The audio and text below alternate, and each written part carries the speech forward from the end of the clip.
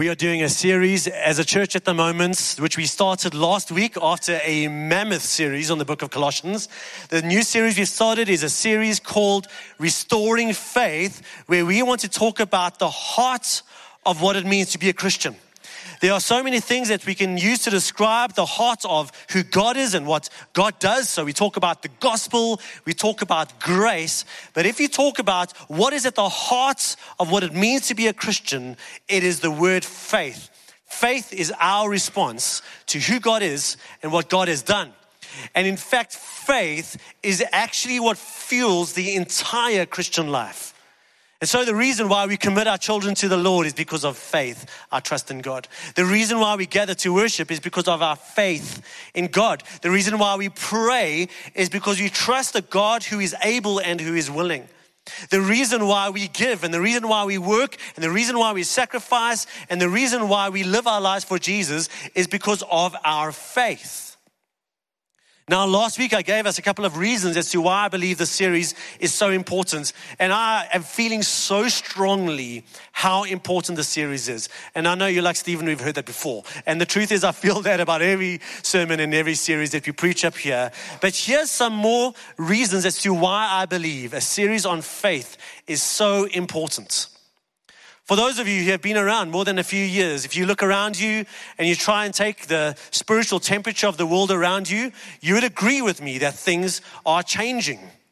In fact, things have already changed. It wasn't too long ago that you could assume that most people you knew at some level considered themselves a Christian. If you ask them why, they'd give you things like, well, you know, my mom brought me to church and my gran read stories to me. I kind of know the Lord's Prayer. I can know a few of the 10 Commandments and it makes me a Christian. All right, it wasn't too long ago that our society, we had a bit of a shared moral sense.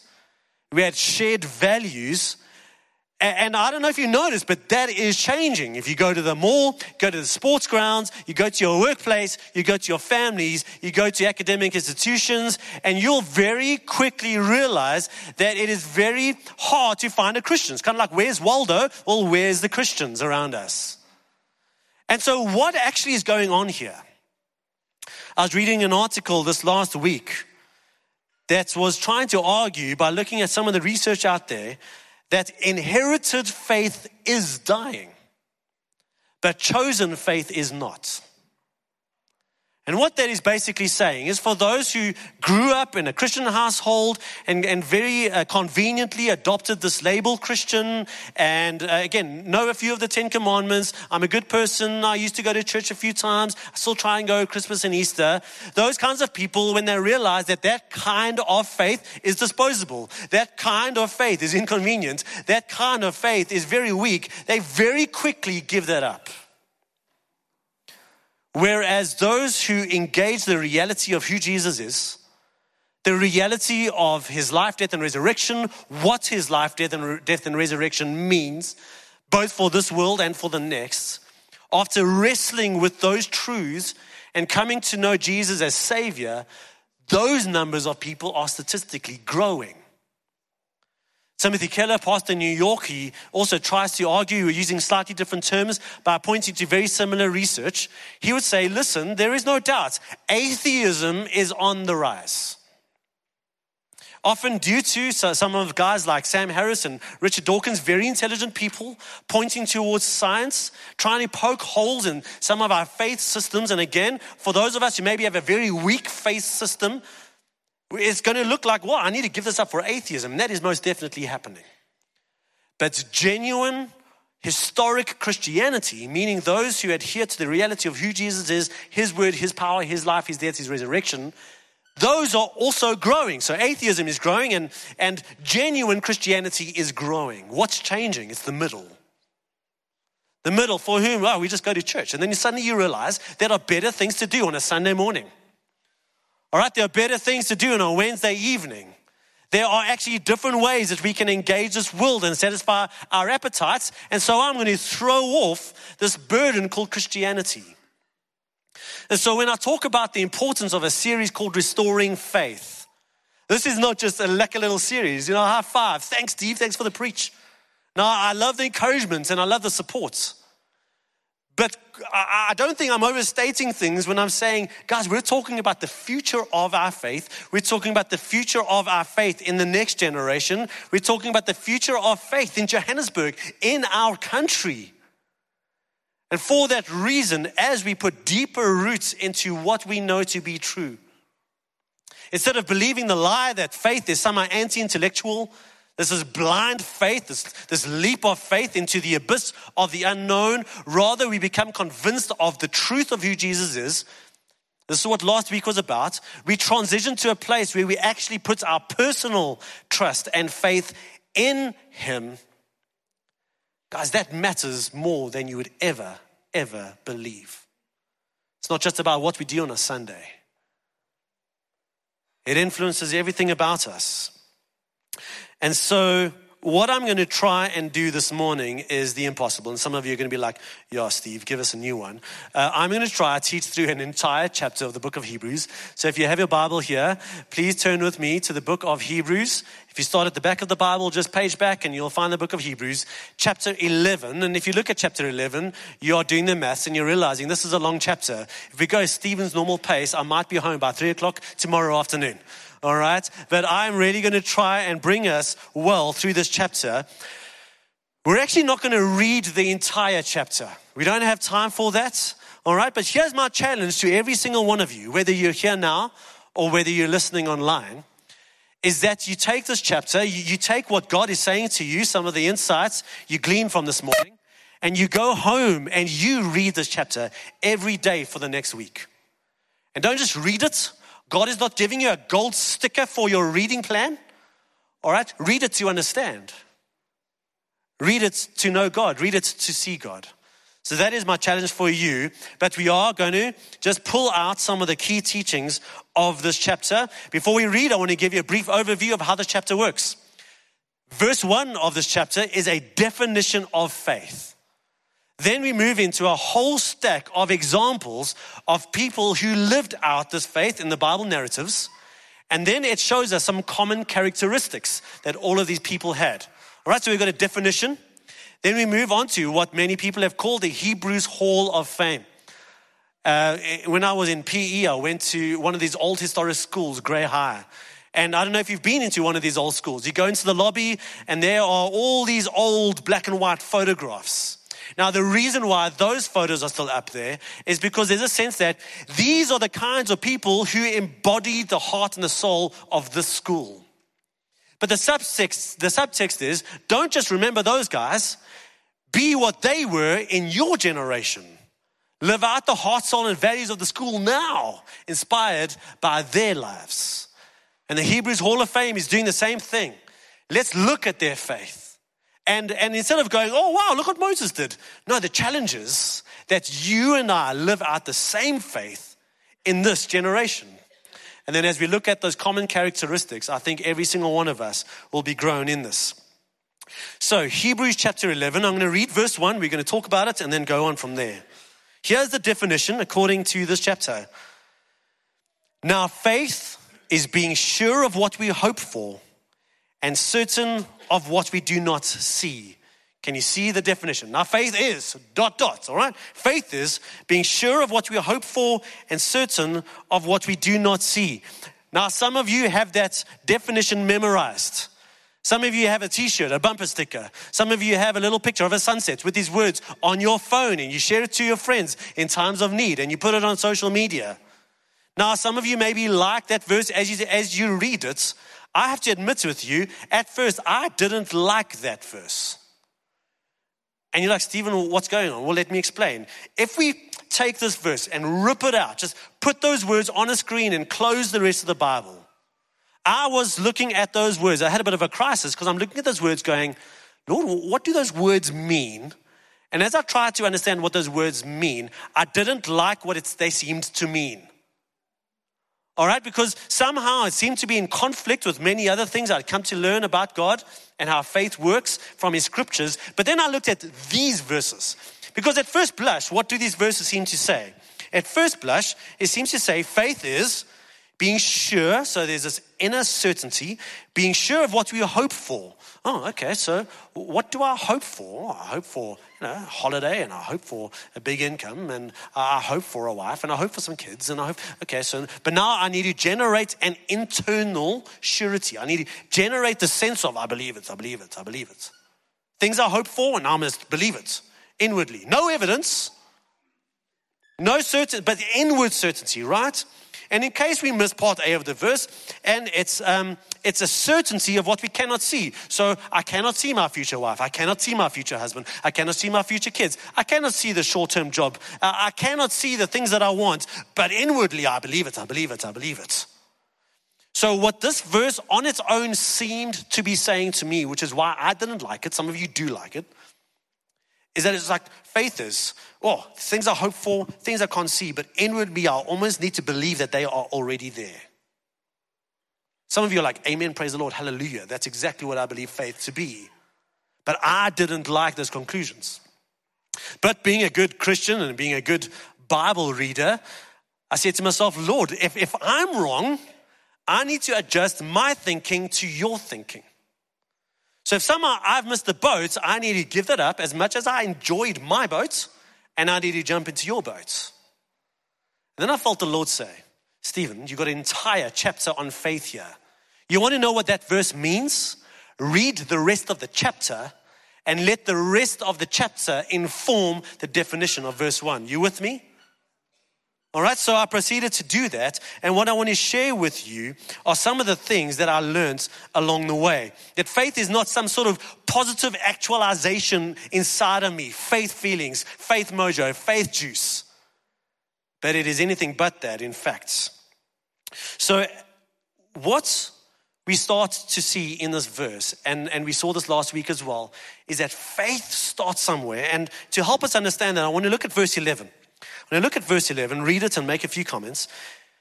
This is one of the Hall of Fame guys. By faith, Abraham, even though he was past age and Sarah herself barren, was enabled to become a father. Now, some of your translations make Sarah the object of the sentence. Welcome to Bible Translation 101. It's not always clear in the original language what the object and the subject are. Nonetheless, Abraham or Sarah, or Abraham and Sarah, all right? They were enabled to become a father because he considered him faithful who had made the promise. So here's where faith started for Abraham and Sarah. They considered something that was true about God. They stopped. They thought. They evaluated. Were they just going on a feeling? No. Were they just going and looking at their circumstances? No. Their circumstances were actually evidence that they should never have a child. They were well over 100 by this stage. In fact, they were about 100 actually. But there was an actual promise. So did they come up? Did they manufacture something they hoped for? Did they manufacture something that was not seen? No, God gave them a promise for them to hope in, something that was at this stage unseen. All right? And based on God's past faithfulness to them, they believed. This wasn't wishful thinking. This was careful evaluation of God's character and of God's power and God's faithfulness. Now, if we move on and we go to the same story a bit later on in the story, verse 17 to 19, by faith Abraham, when God tested him, offered Isaac as a sacrifice. He who had received the promises was about to sacrifice his one and only son, even though God had said to him, it is through Isaac, this son, that your offspring will be reckoned. Abraham reasoned that God could raise the dead, and figuratively speaking, he did receive Isaac back from death. So what's going on here? God comes to Abraham and his wife Sarah and says, you're going to have a son, and through your son, you're going to have millions and millions of heirs, and through that nation, the whole world will be blessed. At, again, beginning stages, they were barren. They were well over 100, but they chose to trust God. And after a bit of a false start with another story, Hagar and Ishmael, we won't go there. Eventually, Abraham and Sarah was given a son, Isaac, a miraculous son of promise. In other words, wow, God is faithful. We were right to put our trust in him. That, by the way, took 25 years, but anyway. We were right to put our trust and our faith in him.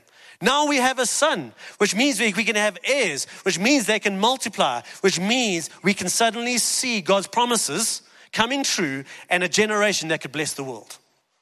And then God says, so this son that I've given you, I want you to sacrifice him to me. Now, just see the logic. Hey guys, I'm going to give you a son called Isaac.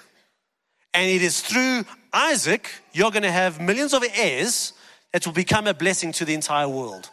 Oh, but that son Isaac that I gave you, your one and only miraculous son, give him back to me. So here Abraham is left with an apparent contradiction. What do I do with this? Lord, I thought that your promise was through this son, but you want me to give him up to you. That doesn't make sense. Now, what do you and I tend to do in similar situations? Where we apply our minds as we know how to. We look at what God says, we do the math, and we conclude, but Lord, that doesn't make sense. In those moments, who do you and I, on average, tend to trust? Our thinking or God's promises? Right? Our thinking.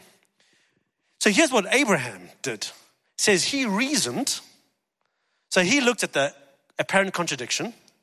He looked at God's faithfulness, that God had actually provided this child, God's promises, his character, and he says, well, clearly, somehow God is still going to fulfill his promises through Isaac. But on the other hand, God's asking me to give Isaac up. So, you know what God can do? God can actually raise Isaac up from the dead. Now we know he never got to that point, which is why these verses say that figuratively Abraham actually did get Isaac back from the dead. But that is what faith looked like. And so faith definitely, for many of these characters, starts with not blind faith, not conjuring up some crazy idea, but what comes up is an evaluation of who God is and his faithfulness and his commitment to us and his reliability to his word and to fulfill his promises. And based on that thought and careful evaluation of who God is, they went to the next step. Now, if you've ever read this chapter, something you all know about the chapter, and we're going to take a quick look at some of these other characters, is Hebrews 11, about a whole bunch of people who got around with a cup of coffee and started debating, ontology and epistemology and the nature of truth, and then went home and their lives were unchanged. No, it definitely started with thinking. It definitely started with reasoning.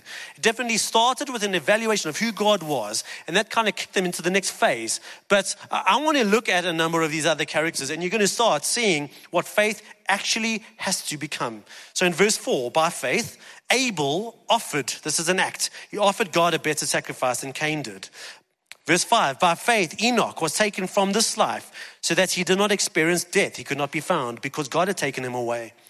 For before he was taken, he was commended as one who pleased God. Lived a life that pleased God. Verse 7, by faith, Noah, when warned about things not yet seen, in holy fear, built an ark to save his family. Verse 8, by faith, Abraham, when called to go to a place he would later receive as his inheritance, he obeyed and went. Verse 24.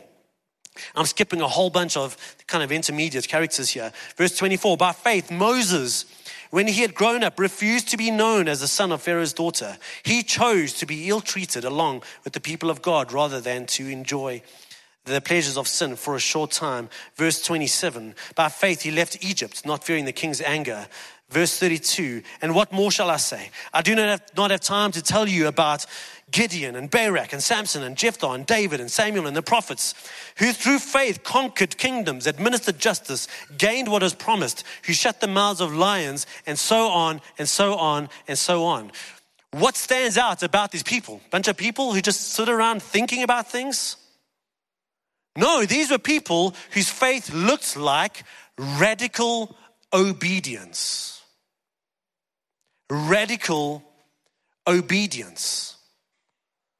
So, as we look at that, we realize that these people were not kind of motivated by some sort of internal faith mojo, some sort of internal, I need to make myself believe. Rather that they evaluated the truth of who God was. God called them to something, and in faith they acted and obeyed. Most of these stories did not end out well, right? Their faith did not make sense, in fact, in light of their circumstances. The only way their faith did make sense was if what God said was true.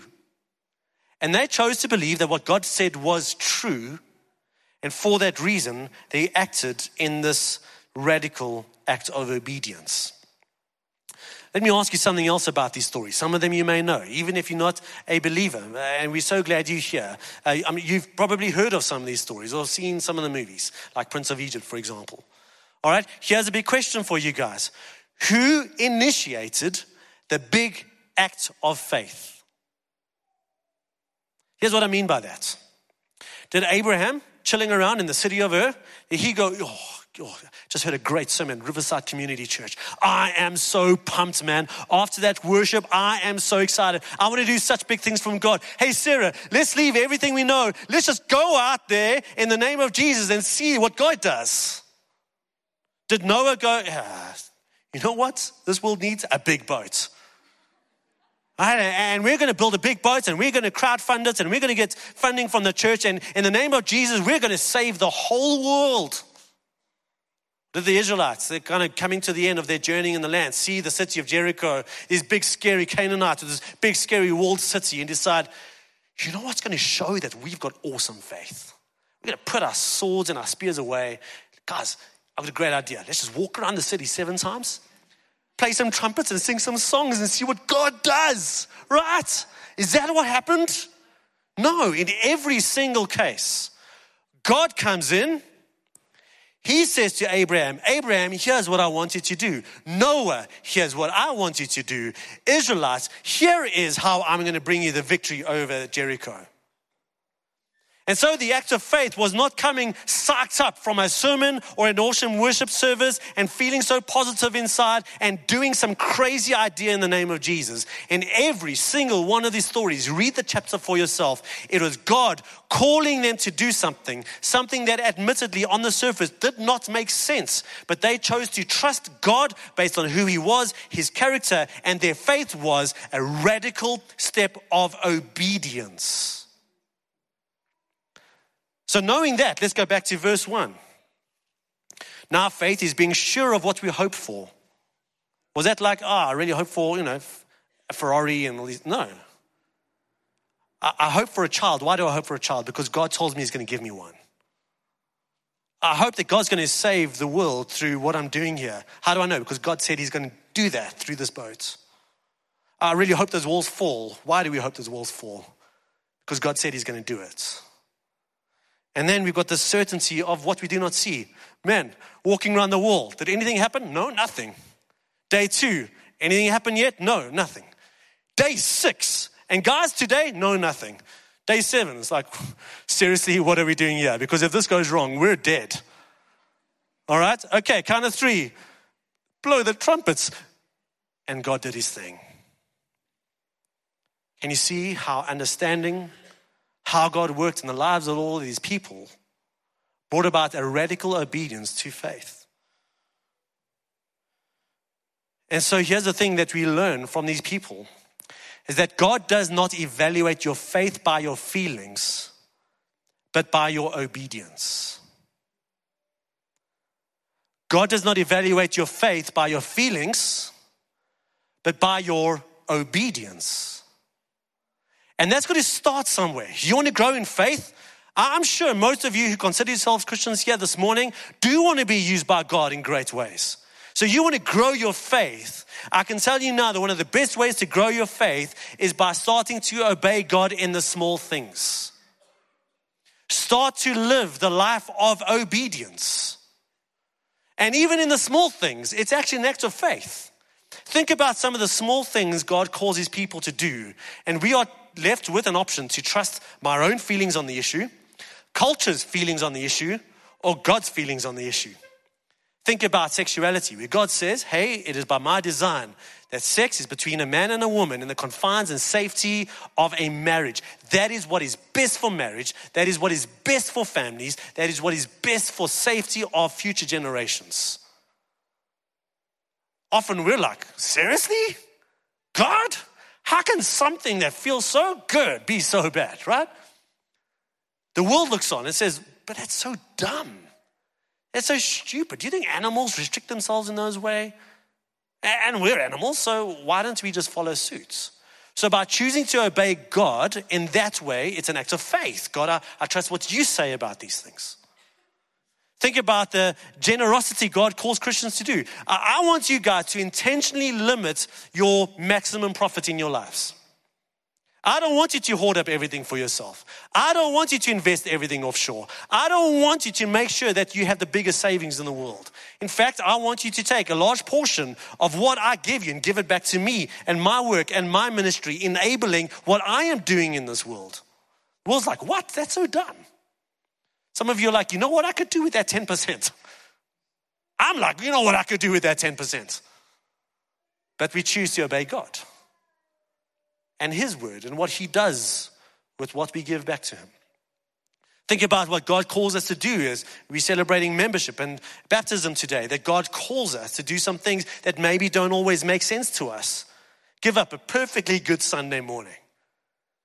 Go and gather with other believers in their homes and talk about God's word and pray for one another. Find ways to serve and support one another financially, with your time and with your energy. Serve people on a Sunday. Serve the church. Learn to love the world. Learn to love and even bless those who persecute you. That makes no sense to anybody. But as an act of faith, we choose to obey, right? And so we become faithful by obeying God in the small, clear things. And that positions us for hearing God on the big things. And as we develop a track record of hearing God's voice and obeying by faith, so man, when those moments come when God does call us, Jared is in Nepal right now. Jared, I want you to go to Nepal and I want you to preach the gospel to Tibetan Buddhists. I can tell you now, he could only discern that call because of a life of obedience. Because of a life of hearing God's voice and obeying in the small things. The book of Romans chapter 1 talks about obedience that comes from faith. Now we got young kids, some of you have or had young kids, and you know that sometimes it's like, boys shake hands. It's like fat bottom-lipped sullen obedience. Now, the way the scriptures describe obedience is obedience that comes from faith, meaning because I trust God, I trust His word, I trust His character, I choose from that place to obey. Now, there's one more thing that I believe that this chapter is wanting to teach us, and I'm going to be quite frank with you and say next part is going to be very hard for me to say. But I also know that it's going to be very hard for some of you to hear. Because as hard as it is to hear, it is because you are in a very hard place. And because you're in this very hard place, you are asking yourself very hard questions about God and His faithfulness and His commitments to you. And if you've been around Riverside for any period of time, you know that I will leave no stone unturned to get to the heart of what God wants to encourage us with in all times. One thing you know you'll get from me is not all the happy or blessings around the corner. And guys, I pray that God does bless us in so many abundant ways. But we know that the reality of life doesn't always meet those expectations. And instead of giving up on God or thinking He's given up on us, I believe that as we dig deep into His character and to His word, there are incredible resources for how He meets us in our difficult times. And so I want to read the last two verses of Hebrews 11, verses 39 to 40. After going through dozens of names and just indicating there are so many more people whose names weren't even mentioned here, it says here, these were all commended for their faith. Here's the hard part. Yet none of them received what had been promised. God had planned something better for us, so that only together with us would they be made perfect. Think about John the Baptist. Think about the prophets. Think about Moses. We think about Abraham. We think about the people mentioned in this chapter. Let me ask you a question. Did they get their best life now? Did everything work out so nicely in the end? All right, did they get their Disney conclusion? All right, did they ride off into the sunset? Did they find that their bank accounts miraculously just were overflowing with money and blessings? Because there are certain circles where we are led to believe that if you have faith, all of that stuff will automatically come true. Find me one person in chapter 11 where that came true. Now, I'm not saying that all of our lives are doomed. All I'm saying is, how do we think about God's faithfulness to us and therefore my faith in Him in dark seasons that seem to stay dark seasons? Part of me wishes I could stand up here and give you 10 steps to a successful life of faith. That if you just followed the formula, you would be living this comfortable, wealthy life. But I can't. So here's the question I want to answer. And this is me getting as real and as raw as possible. The question I want to ask and answer is this. If my faith doesn't guarantee that everything will work out in the end, I don't mean the ultimate end, I mean like next year, the end. Or at least 10 years, the end. If my faith doesn't guarantee that everything will eventually work out in the end, what's it all for? For what reason would I hold on to this faith in Jesus if I don't have those kinds of guarantees? And I know that's a real question. That's a painful question. And if it's not painful for you now, a time will most likely come in your life where you will be faced with those questions. So I want to read Hebrews 11, same chapter, verse 13. Again, all these people were still living by faith when they died. They did not receive the things promised. They only saw them and welcomed them from a distance. These faith heroes from the Hall of Fame of faith, whose names are forever in Scripture, whose lives are there to teach us and inspire us what faithful living truly is. Giants of the faith, they did not receive in their lifetime what had been promised. Let that sink in for a while. Before you get depressed, all right, I want to show you what I think is going on here. And for some reason, being a good old South African boy, the only metaphor that came to mind was the metaphor of American football. And the problem is I know next to nothing about American football. But as I did some research, here's what I know. I'm going to read this to make sure I get this right.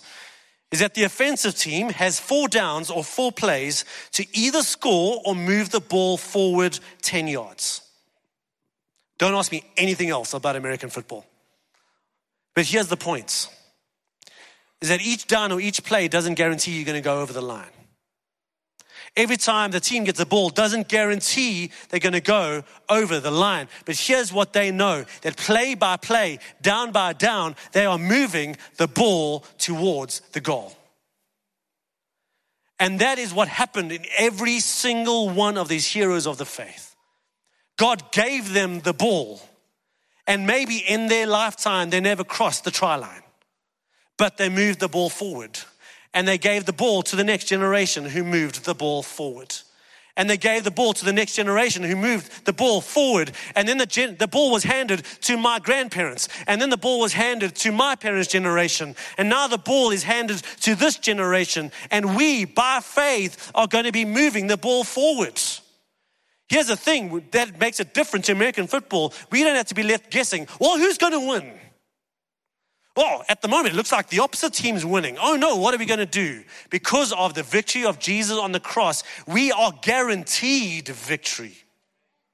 Now, we can look at the circumstances around us and go, but it doesn't look like it. I don't care what it looks like. God has said, I have guaranteed that ball will cross the line. Now obey in faith.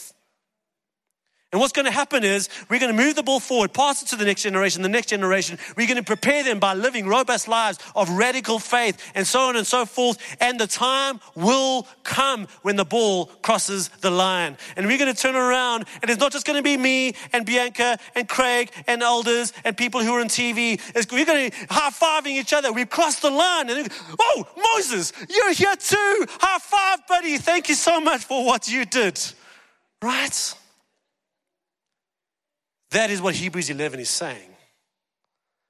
They saw the bigger picture and were prepared to do what it took in their generation to move the ball forward. And the last verse of this chapter says that together with us, we will see the ultimate outcome of all of our faith. Amen? So if you become convinced of anything today, faith is not the mechanism you use to get the life you really want. Faith is the mechanism God uses to lead you to the life He wants for you. And this gets us to the heart of faith. Do I trust my understanding, my evaluation? Do I trust culture, or do I trust God with everything? Right? So, as we read through, and as you're going to be doing for the next few days, by faith Abraham, by faith Abel, by faith Enoch, by faith Moses, by faith Stephen Pullman. What is going to be said about me?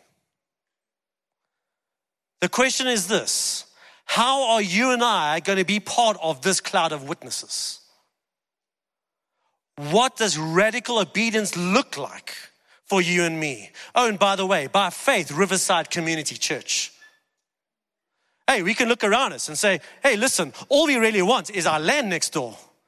And God says, what? Don't you trust my promises? Don't you trust what I'm actually doing in you? Don't you trust how I'm actually making you into a church? And hey, man, you might look out there and things might not look as you wanted them to be. You may even look at some apparent contradictions, and we're going to be faced with a choice. Who are we going to ultimately trust? And I want to invite you to trust God with me. And we're going to live lives of radical obedience now. But what does it mean for you? Let me give you a handful of ideas and then we'll conclude. I think for some of you, we alluded to this earlier. It means to, by faith, not out of compulsion, by faith, to start living lives of obedience in the small things. Start trusting God in the small things. Knowing that somehow in the small things, you're exhibiting faith. You're trusting God. And you're setting yourself up for being available for some of the bigger things. So for some of us, that's what it means. For others, maybe you're sitting here and you are struggling with a sin that you've never been able to get rid of. Now, one of the many things that needs to happen in your life, your act of faith will be actually believing, not just saying, yes, Lord, amen, praise the Lord, hallelujah, but actually believing that what God wants for you is better than what He wants from you. You see, what is sin ultimately? Sin is, in the moment, I believe that this is better than what God has for me. Right? And I start to become convinced that by saying no to this, I'm saying yes to something better. And even if I don't see it right now, I'm trusting God that somehow this act of obedience is moving the ball forward in my life. Maybe it's not present sin. Maybe it's past sin. Maybe you're sitting here this morning and you are so ashamed by some of the things in your life. Some of your pasts, some of your hang-ups, other things done to you or things, and you sit there and Sunday after Sunday, you feel inadequate, you feel unworthy of God's love. And faith is, for you, beginning to actually believe that you are forgiven. It doesn't matter what you've done. It doesn't matter what you have done. Grace always outweighs sin. And that your sin has been paid for in full by Jesus. In full. There is no punishment awaiting you because of the cross. And Jesus takes his life and he takes his righteousness and he gives it to you. That's what faith looks like for some of you. Maybe you sit here with other sense of just identity issues and inadequacies and lack of confidence.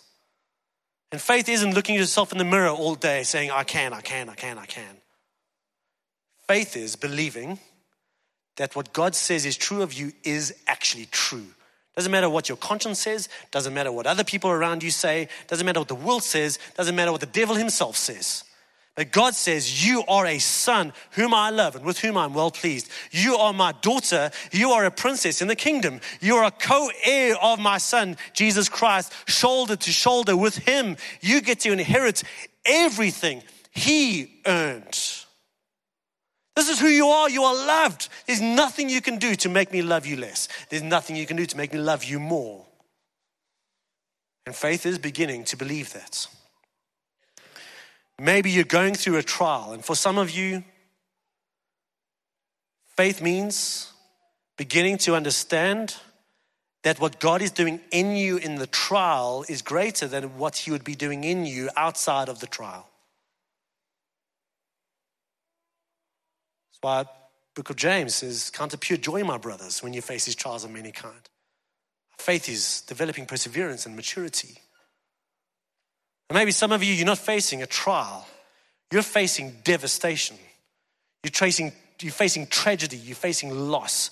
You are asking such painful questions because of the things you've seen and the things you've endured. And you have all sorts of questions. God, how could you allow ... to happen in my life? What are you doing?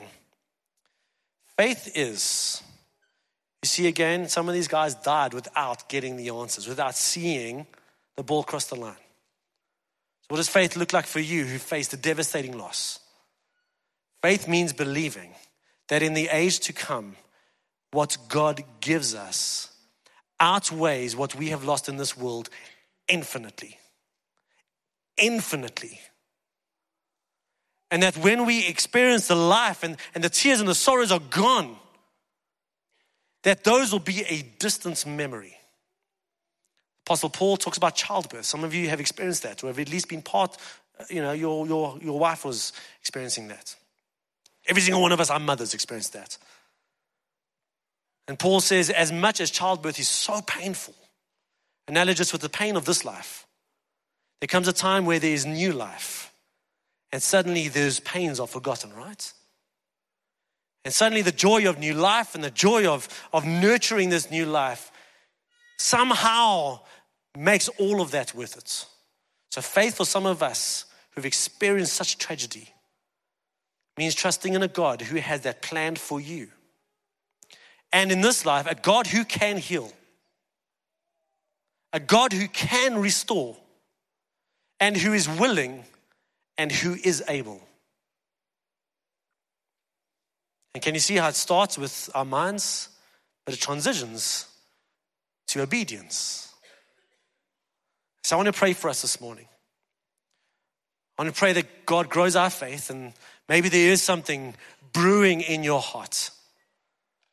But I also want us to walk away considering these things, reasoning the evaluation of who God is, and then choosing to obey in faith. And so, Father, we thank you that the point of our faith is you. Where we fix our eyes is on you and your reliability and your faithfulness, your word, your promises.